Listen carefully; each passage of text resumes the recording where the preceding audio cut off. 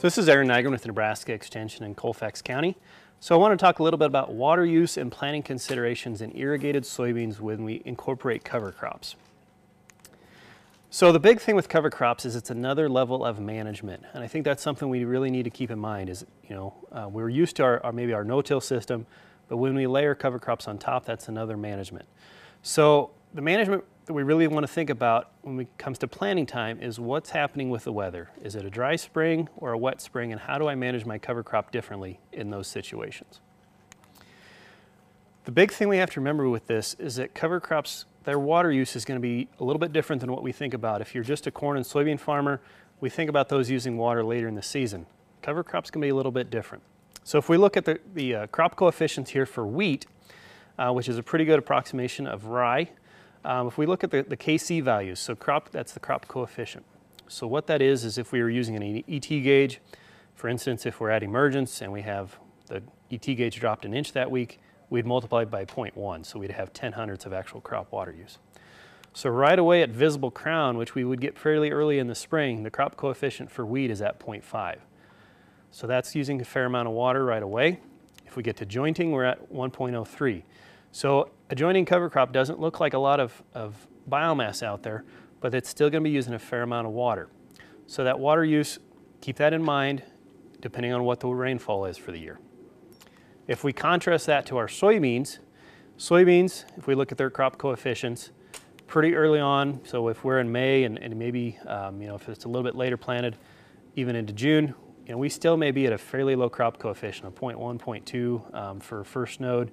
Even V3 is still only 0.6. So that's when we can get that precipitation events that are more than what the crop is actually using for water. So if conditions are dry and you have a cover crop out there, we need to be thinking about what do I do to minimize that crop water use some years. So the one easy solution we have there is termination. You may want to move up your termination date, spray that cover crop out to help preserve whatever moisture you have. This is going to be especially true if you're dry land. On the irrigated side, we have the backup plan. We can also run the center pivot.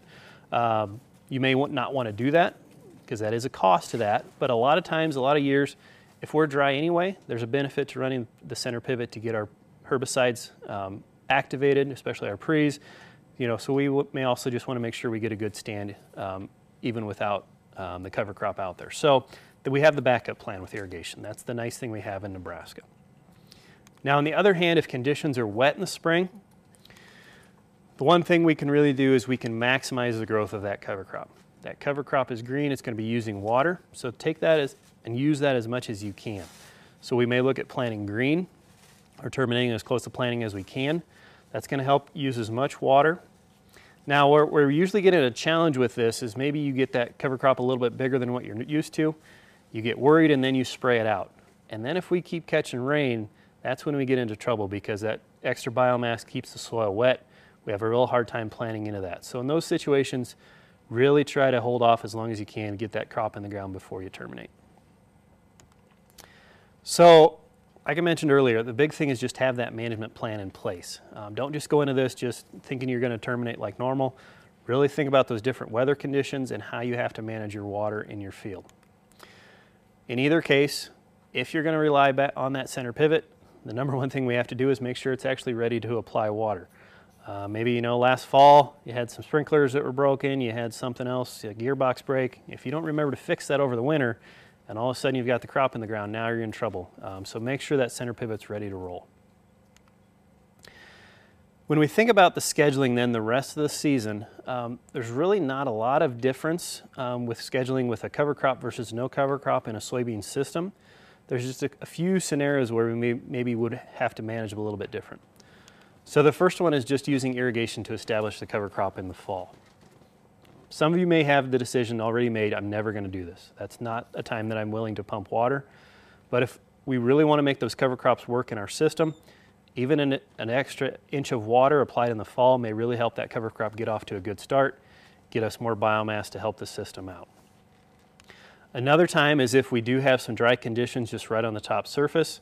If we need to wet that top 3 or 4 inches of water to make sure the soybeans get out of the ground, that's going to be helpful.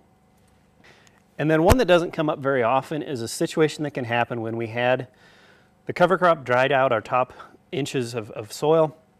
We caught a little bit of rain, just enough rain to get the soybean crop to germinate. The challenge with that is if we have a dry layer beneath that germinating seed, that root isn't going to get through that dry layer. That can actually result in the death of that soybean plant. So in those situations, we really need to be checking to make sure we have water all the way down through the profile to avoid that death of that soybean crop. So the take-home points, it's important to manage cover crops based on the weather conditions, especially at planting time. Be looking ahead, seeing what your cover crop is doing, see what the weather's like. When growing those cover crops, make sure to have your center pivot ready if that's your form of irrigation as a backup plan if we do get dry, that you can make sure that crop gets out of the ground. And then other than a few specific times, irrigation scheduling for soybeans with cover crops is fairly similar to a field with no cover crops, so it doesn't make a big difference in our management. The next video will focus on the findings of the 3 years of soybean management field day research that we've done on this topic.